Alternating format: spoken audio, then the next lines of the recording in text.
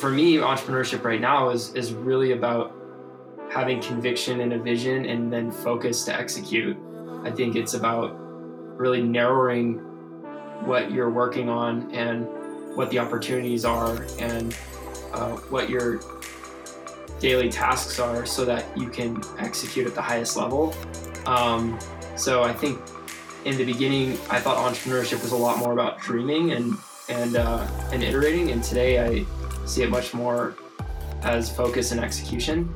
I think it's easy. It's not easy, but a great idea can come from anywhere. And people talk about all the time, oh, I need to protect my idea and things like that. But I mean, share your ideas because it's going to come down to being able to execute on those. That's the hardest piece. And so to me, the sign of a great entrepreneur, the ones I've grown to respect, are the best executors.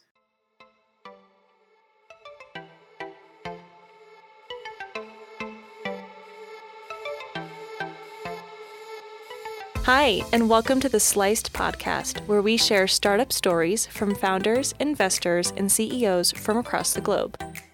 A little bit about our platform, Startup Blog Post, is that we're a community where aspiring entrepreneurs and venture capital ecosystem stakeholders can share meaningful insights, engage with colleagues and peers, and stay informed. Hi, and welcome back to the Sliced podcast. I'm your host, Emily Ahrens. Today's guest is Alex Ryden, founder and CEO of Guesthouse. Guesthouse is a staging company that creates beautiful spaces anyone can shop with furniture from premium brands. Hi, Alex. Thank you so much for joining us. Thanks for having me. Yeah, I'm so excited to learn more and kind of jump in. I have some notes in front of me, and they are quite extensive. You've been busy, so we have a lot to go over. So to get started, kind of walk us back through the beginning. You're originally from California? Yeah, I grew up in California. I grew up in San Diego and spent my childhood and major first part of my life there until I was 18. And then I went to school in Santa Barbara. I went to UCSB. I'm a gaucho.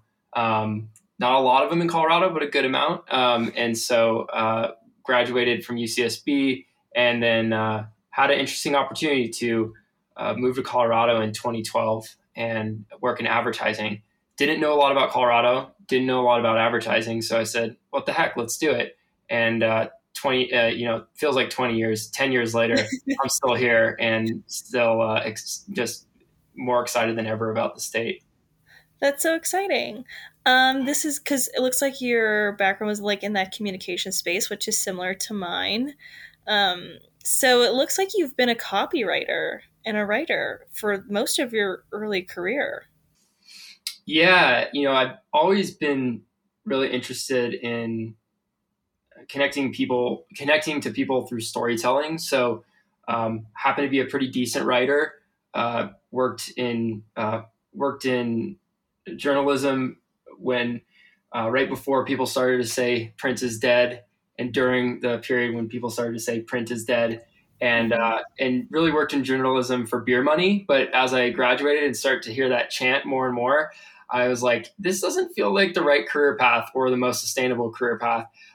So I really thought, well, what can I do with writing that is beyond necessarily magazines and publications, and learn about copywriting. And so dove into that kind of head first after graduating, working with some amazing brands to start. I had the opportunity to work with Oakley and North Face, and worked with Aspen Snowmass out here in Colorado, and Sports Authority, when that was still a company, and did everything from a storytelling standpoint, from tiny little banner ads when that was the most innovative thing you could deliver to your client with smart digital marketing, all the way to out of home billboards and even TV commercials. So cut my teeth in advertising and really learned the art of telling the story to get people excited there.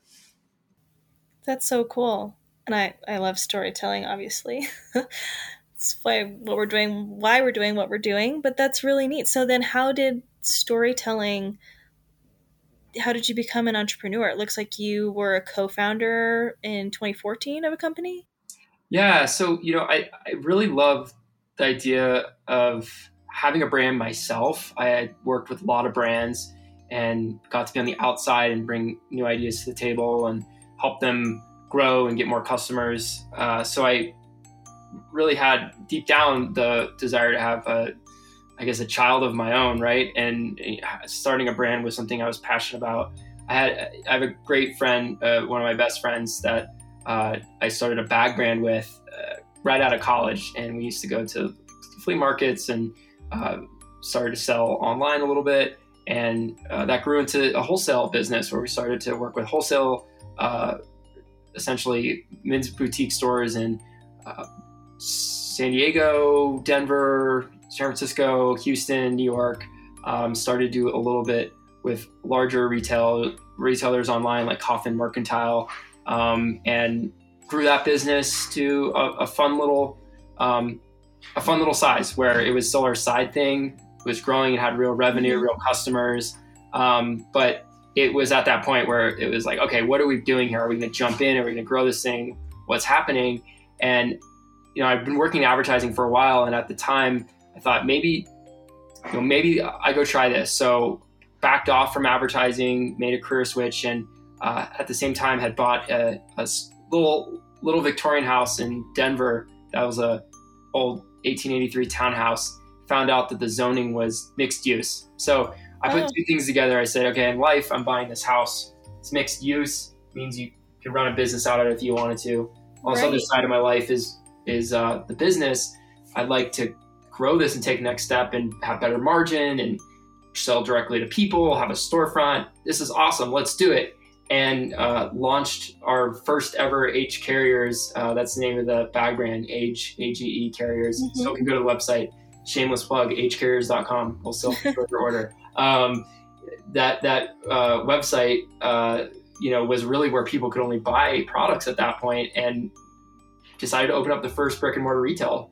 And you could come and shop the bags and the keychains and the backpacks and duffel bags inside my home on kind of Friday, Saturday, Sundays, and have a cup of coffee and look at our latest collections. It was great. It was exciting to do that. That totally failed and started Guest House. Okay.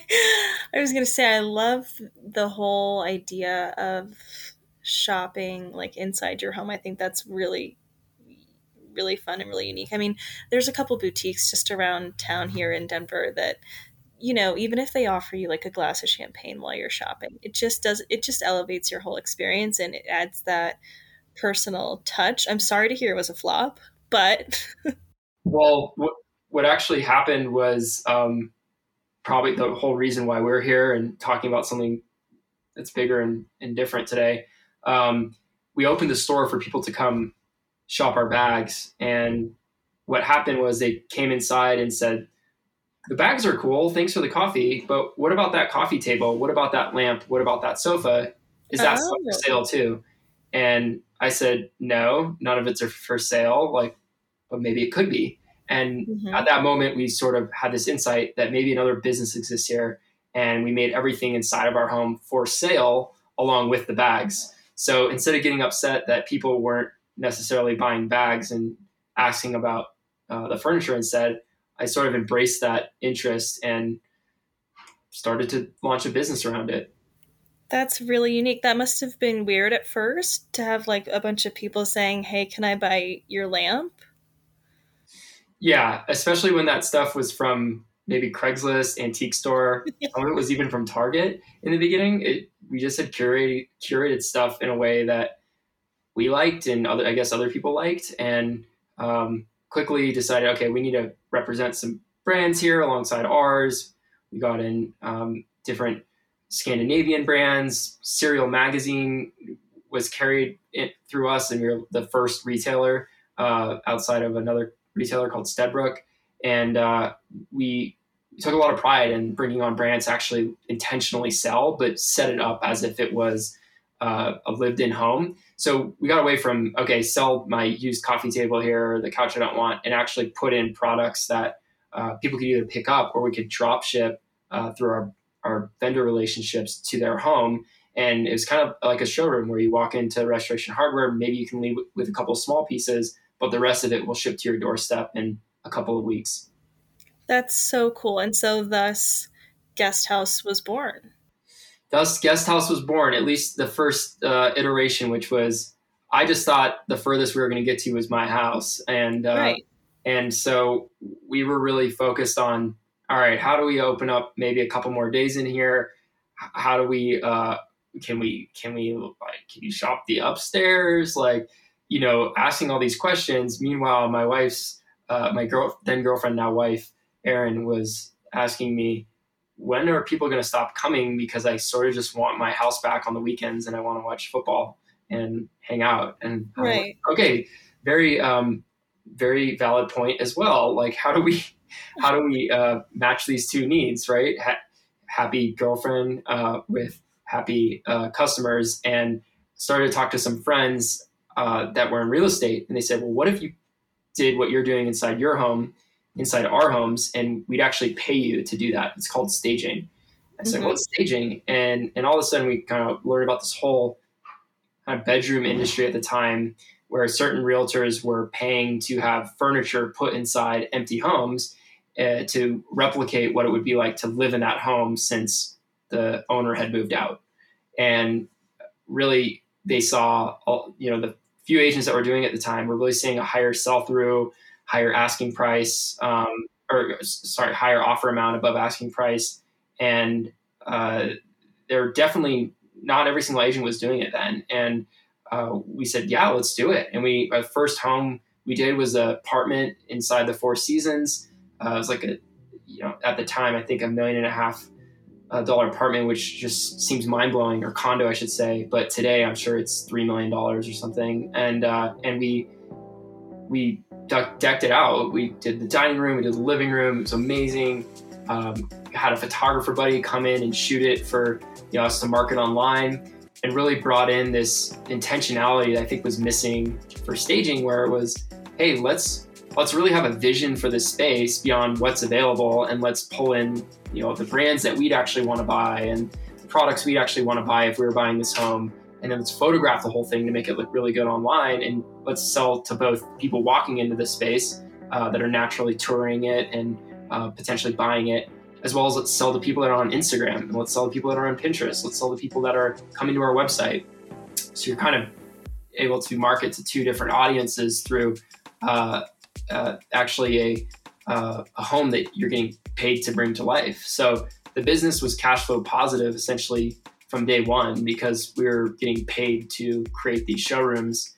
And that model and that unit that we staged ended up getting an offer in 20 minutes for above asking. It had been in the market for 8 weeks before then. That realtor at the time, Stan, with Slate Real Estate, said, this is great, we got to keep doing this. And then quickly grew to more listings with Stan, some good press, and a lot more listings with a lot more agents. I just think it's genius. And I have a lot of friends who are looking to buy homes in the Denver area, which has just been a terrible experience for them thus far. But fun for me, because I get to go and look and be moral support. But one of my friends just went and looked at one last weekend, and it was staged so beautifully. And I just know that it's a large part of the reason she did offer what she did. It was just, it allures people, it draws them in, and to cut out a lot of that work for them right off the bat, like Guest House does, the ability to purchase is just so smart. And I'm sure just such a benefit for so many people. And it really does make a difference when it looks nice. I think people, as you know, are able to really visualize themselves there living there, Yeah, that's exactly it. I think if there wasn't a benefit there to your friend who's actually looking for a home, and making it appealing to her, then this business would have just stayed inside my home. And I think the reality is I like to think we built something that was really, at the time, just based on listening to customers who wanted interesting products, but then found a much larger need for it in a growing space around real estate and staging. And I think the best things in life aren't necessarily forced, right? We're not a public company at this point. We're not printing billions of dollars, but the business is definitely growing. And I think that it's because we're solving some unique needs that weren't being addressed before. I think there's lots of great staging companies that exist, but they're not coming at it from the same lifestyle driven angle, the same intentionality that we are. We're really thinking through the products we put inside the home and the brands behind them. And then for the home buyer, we've only seen the need accelerate even more around, hey, this is a turnkey home. You're buying this house, but you can also buy all the furnishings inside too. And what that means is you can have a dinner party the first night that you get the keys. You can work from home the next morning that you get the keys. You can sleep in your own bed, in your own house, literally the moment the realtor gives you the keys. And there's this weird anticlimactic moment that happens when you buy a house. Like when I bought our house 7 years ago, it was like this moment where, great, here's the keys. And I went inside. The house had been on the market forever because it was this older house and it kind of had been listed weird. I get inside. There's not only not furniture in there, there's cobwebs, like it's dirty. I'm like, I spent my life savings on this thing and I can't even enjoy it. Like I've put in all this work now to like even begin to enjoy it. Right. And to be able to give new home buyers, new homeowners the opportunity to move in somewhere that they feel they're at home day one, that's just something I think is really special at the end of the day, because this is such an emotional purchase. This is such a big purchase, a life-changing purchase. If we can help even just give them the office or give them the guest bedroom, or, we're starting to do nurseries, like give them the baby room, that's a win in our book. And if you start to look at the time that we live in, we're up against things like supply chain challenges, and to piece together the home you really want, that couch takes 15 weeks now sometimes, or that that dining table takes 20 weeks. I've heard from multiple customers that have come to us and picked up inventory from our warehouse that we sell at warehouse sales and said, thanks for this. I can have Thanksgiving dinner now, right? Because people are literally having to skip holidays and skip hosting because they're not able to get products in time. So I think by putting the products inside the home, we're hopefully getting ahead of that for certain people that love the look, so they can just start living right away instead of moving in and project managing and planning and being in this nebulous space for a period of time. Right. I'm curious, just with your copywriting background and that content background that you won an Emmy for in 2018, which I'd like to circle back to, but do you feel like you're able to put any of that to use in what you're doing with Guest House? Is there a marriage there between the two? I try to write as little of the content on the site and the LinkedIn and the Instagram as possible. We have, in my opinion, much smarter people at the business now that can do that wonderfully. I think my job today, as who my audience is for storytelling, isn't necessarily the consumer every day. It's our team and sharing the vision and the investors we brought on board, and really instilling the opportunity and the story in them so that they feel ownership and can help grow this much bigger than I could have ever imagined. So I think I definitely saved money on copywriter costs in the beginning because I was doing all the website copywriting, and I was posting all of our photos on Instagram and doing all that stuff. And definitely a lot of that was me, and I could, continue to produce decently well there. But after raising money and having the opportunity to bring much smarter people on to the company than me, I think it's been amazing to just figure out where can I be most effective with telling the story now. And to me, that's building a great company and a great culture and a great vision to transform an industry. Awesome. Well, speaking of the vision, looks like Guest House is currently available in Denver, Boulder, Colorado Springs, and San Diego. Is that correct? Yes. We're also in Vail, and we're planning to launch a new market next month. So we will let you know when that happens. Awesome. I was going to ask about expansion. Do you think you'll mainly stay in the Colorado, California space? I would say West for sure right West. now. Okay. It's just there's a lot of efficiencies here, and there's a lot of people moving here, so it makes a lot of sense. I think West can mean a lot of different states beyond California and Colorado, but Hmm. we're razor focused on looking at expansion through the lens of where is population growth being predicted, along with the health of the real estate market in those areas. Yeah. What would you say is the biggest or just an obstacle that you had to overcome to get to where you are today with Guest House?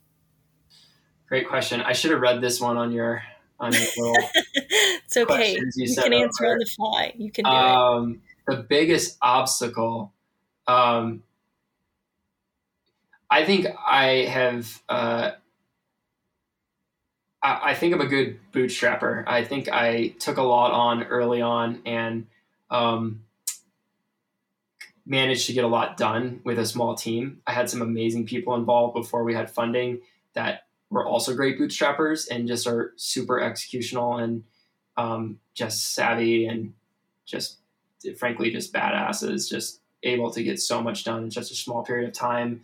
Um, I think the biggest challenge for me has been, as we set this vision and raise money and grow the company, like how are we transitioning from a few people doing all the work to a lot of people just hyper focused and executing on specific pieces of that work. So I think transitioning from a great idea and a great bootstrap business that was profitable to a very operational company, operationally intensive company that has a lot of complexity from engineering all the way to warehousing, and figuring out the right people for that has been probably the biggest enjoyment and biggest point of growth for me over the last 12 months is just recruiting and onboarding and empowering and figuring out how we're really exceeding OKRs and building a culture that people not only are obsessed about, but are asking their friends to come and join. I think all of that has been something I haven't had the opportunity to get the reins on with, a dozen or so people. And I'm definitely starting to get more and more control of those reins, and I think getting more excited and more confident every day. So I would say that's probably the biggest challenge is just building a company and a culture. It's not something that there's a guidebook on how to do that. There's a lot of good material and a lot of good mentors out there, but it really has to be this. It really has to come from this place of authenticity, but also intentionality that drives the outcome you want to see for the year. Right. Yeah, no, that's absolutely true. And speaking of kind of building the company and those building blocks, could you tell us a little bit about your experience fundraising?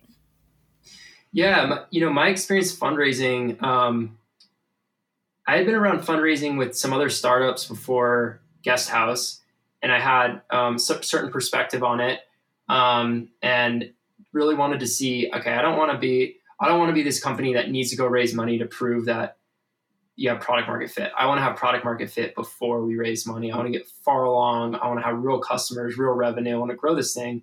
So that's what we did. We bootstrapped it, and it got to the point where I said, I don't know if we need to raise money. I'm just going to keep building this thing. And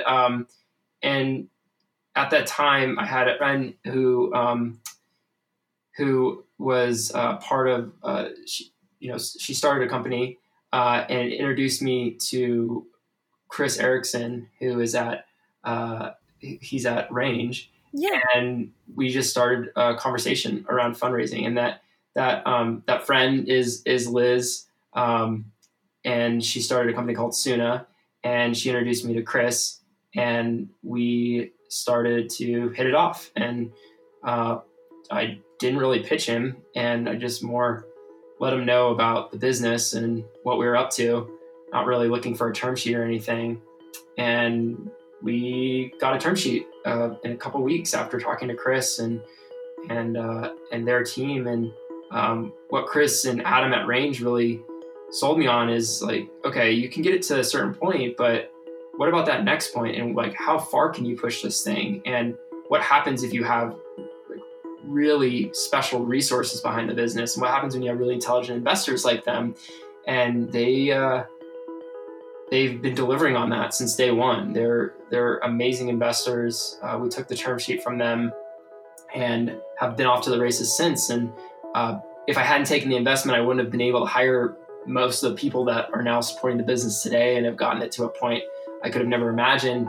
So fundraising, bootstrapping is fun and rewarding and invigorating, but fundraising is what really accelerates the vision, and that's what's been happening over the last 12 months. So I've been really inspired by the guys at Range, and then we've had the opportunity to bring on a lot of other investors that are super intelligent and super focused and help us think about the business in ways we haven't, and challenge the model and challenge the growth plans in healthy and inspiring ways. So all in all, fundraising's been a really fun journey and interesting journey. That's the happy path. The path to get there. We've definitely experienced fundraising, getting rejection and getting a lot of no's, and working through that. As you get a term sheet from the lead, and then you have to fill the round. So you have to bring in a handful of other investors to close a round. And that process took a while. So honestly like a month and a half, but it felt like ages with all the conversations we had in that period of time. And so it's both rewarding and also checks your ego very hard in the healthiest of ways. And so it's been a great experience overall. That's awesome. And not to bring us down, but I am curious, just you mentioned like checking the ego. What's a piece of advice that you would have for somebody who's not having a great experience fundraising and who is experiencing, maybe some rejection from investors? Yeah, I mean, that's going to happen. I log all of every single conversation we have with investors in a spreadsheet, and the date and the email response we received with the outcome and any notes from the conversation. I mean, look at it as your opportunity to learn a lot more about your business than you could in any period of time, because you're talking with so many smart people so quickly that are looking at your business with a fresh perspective. So I would say don't hear rejection as don't hear no as rejection and something that's deflating, but look at it as a way, a path to improving your business very quickly, and look at it as free advice and a free guide to improving your process or your addressable market, improving your pitch, your story. I think all that can, it's amazing the amount of feedback you can get in 30 minutes. And so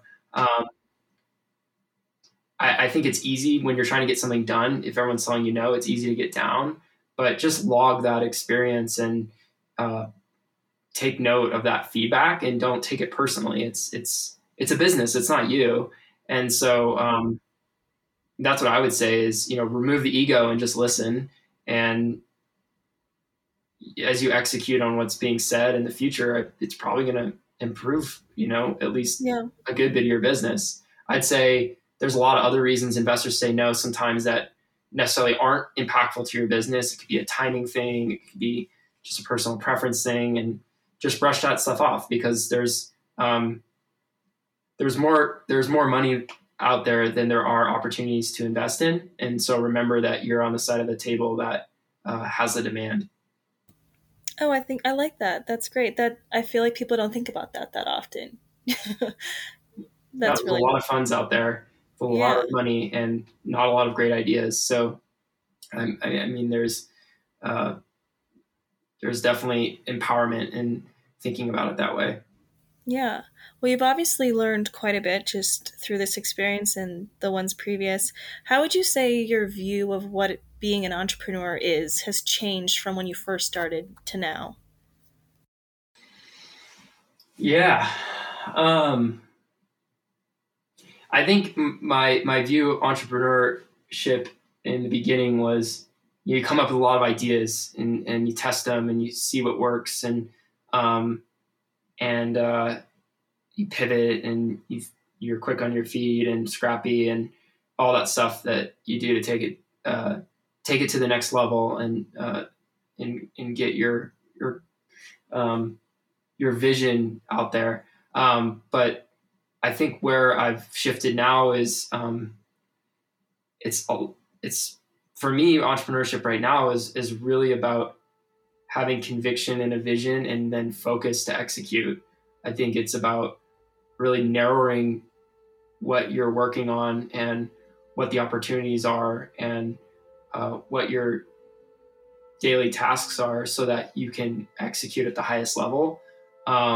So I think in the beginning, I thought entrepreneurship was a lot more about dreaming and iterating. And today I see it much more as focus and execution.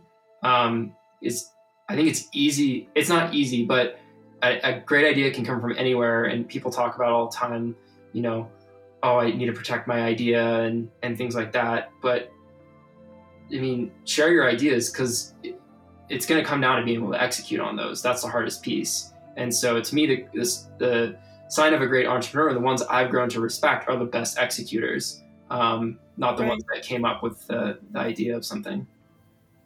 Right. Yeah, that's really awesome. And kind of speaking of that, I see that you're on a few boards and a mentor of Denver Startup Week and things like that. Is giving back in that way, in that mentorship way, important to you? It definitely is. I, I have a few mentors in my life that I know the impact they've had on me and the growth that I've had, and saving me from poor decisions or pushing me to dig in on ones that seemed a little crazy at the time. So um, as far as the Colorado ecosystem goes, anything I can do to give back here, I want to. I mean, I'm essentially an immigrant, right? Like for Colorado, like I immigrated from California to start a new life here and a new journey. I didn't have a lot of friends and I didn't have family. I had zero family here. So those types of people that were mentors um, and colleagues really gave me the bridge and the foundation to grow. And so I think it's a responsibility on my end to look for opportunities to give back with any of the knowledge I can share. I have a little knowledge at this point, but hopefully it can be helpful to certain people in certain ways. And I don't have a lot of extra time to necessarily mentor, but I look for very specific ways that I could hopefully be helpful and things I might uh, be somewhat intelligent around. So, I'm on the board of the CBCA, which is very focused on the arts here in Colorado and connecting artists and creatives with businesses and policy. We built our business selling a lot of artists' work and creatives' work. And if I can think about how to create opportunities for them as Colorado continues to accelerate and grow, I don't want the creative community get left behind because prices get more expensive here to create work in studios and have Right. studio space and just live and dedicate your life to art. It's difficult right now. So through that, I see an opportunity to continue to give back there and help mentor artists and growing their businesses and entrepreneurship and things like that. So yeah, that's just one, as well as one of many things I'd like to be involved with over the next few years. And Denver Startup Week continues to be that too. However, I can be involved there. I've hosted a handful of panels and really enjoyed that as a beacon for growth and the startup community here. So yeah, those are a couple of things that are fun to spend extra time on. Yeah, and I know you said you don't have a ton of extra time, but what aspirations do you have for yourself outside of the business? Oh, this is great. Like I'm in with my therapist right now, so let's unpack it. No, I think I got married right before I did the fundraise, so Mhm. I want to make sure that I'm continuing to grow as a husband and grow our family, and we'll have kids eventually here, and continue to be a great a great family man there, and there for my wife, Erin. She just got into real estate this last year, so can continue to figure out how I can help support her to be, there's the amazing, successful person she is in that space, and be available for that. I think also be a good dog dad. We've got a puppy, so continue to make Oh. sure we're raising being a responsible dog dad and raising a good dog that will one day be out there in the world at dog parks. So I feel like we're in pretty good shape there, and I think just continue to I don't know, be there for friends and family during this crazy time. It's just so Right. nuts, and I have I feel like people are going through so much between the pandemic and the fires that just happened. Yes. My wife grew up in Rock Creek in Superior, so um, there's just a lot going on in the world. So trying to have time available to be there for people and help and all that, and maybe get a few laps on the mountain and catch a couple fish in the river between all that. Yeah, I love that. I'm actually going skiing this weekend, so I need to get all my gear out. The packing is the worst part, but Yeah, it's worth it, right? yeah. How do you ultimately measure success? Oh, um, that's a great question. How do I measure it? I guess that's depending on what the goal is. Um, I think success is saying you're going to do something and doing it, Mm-hmm. um, whatever that is in life, but having the conviction and the vision to get something done and following through on that. So holding yourself accountable to getting it done. So I think success is being able to point your ship somewhere and find land. And to me, that can be with our roadmap for the business this year.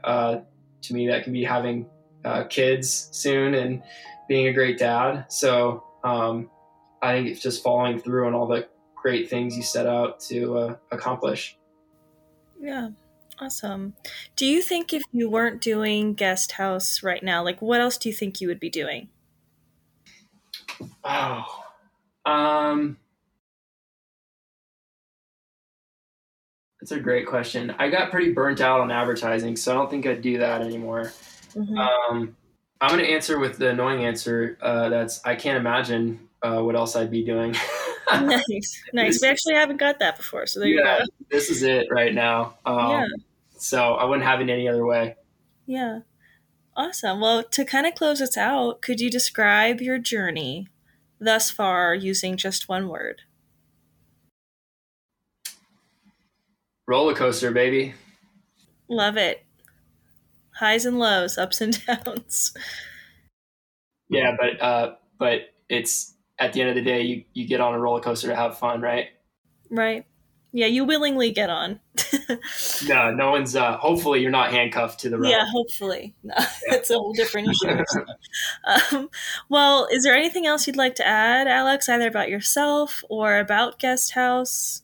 No, I mean, I guess if folks are interested in our staging services in Colorado or California, you can go to guesthousheshop.com to get an instant staging quote and check out, reserve your date. If you're interested in shopping from one of our hundreds of beautifully designed homes online and getting products delivered to your doorstep in as little as a week, you can also go to guesthousheshop.com and click the shop tab. and we're going to be doing a lot of exciting stuff this year. We've got some exciting announcements over the next month related to expansion and a few other things. So really feeling like 2022 is our year. I believe that it's your year too. I think that we're getting the pandemic behind us and moving on. I think this is going to be a very invigorating, exciting, rewarding year for everyone. So I do too. Yeah, thanks for having me on. Well, thank you so much, Alex. I so appreciate it, your honesty and your positive attitude. And I may just go check out one of your homes there. I do love interior design and real estate and all things like that. So thank you so much for being with us. Thanks for having me. This was awesome. Thank you for listening to today's episode of the Sliced Podcast. If you're interested in sponsoring an episode of Sliced, please email newsroom@startupblogpost.com and follow us on Instagram, Twitter, and Facebook.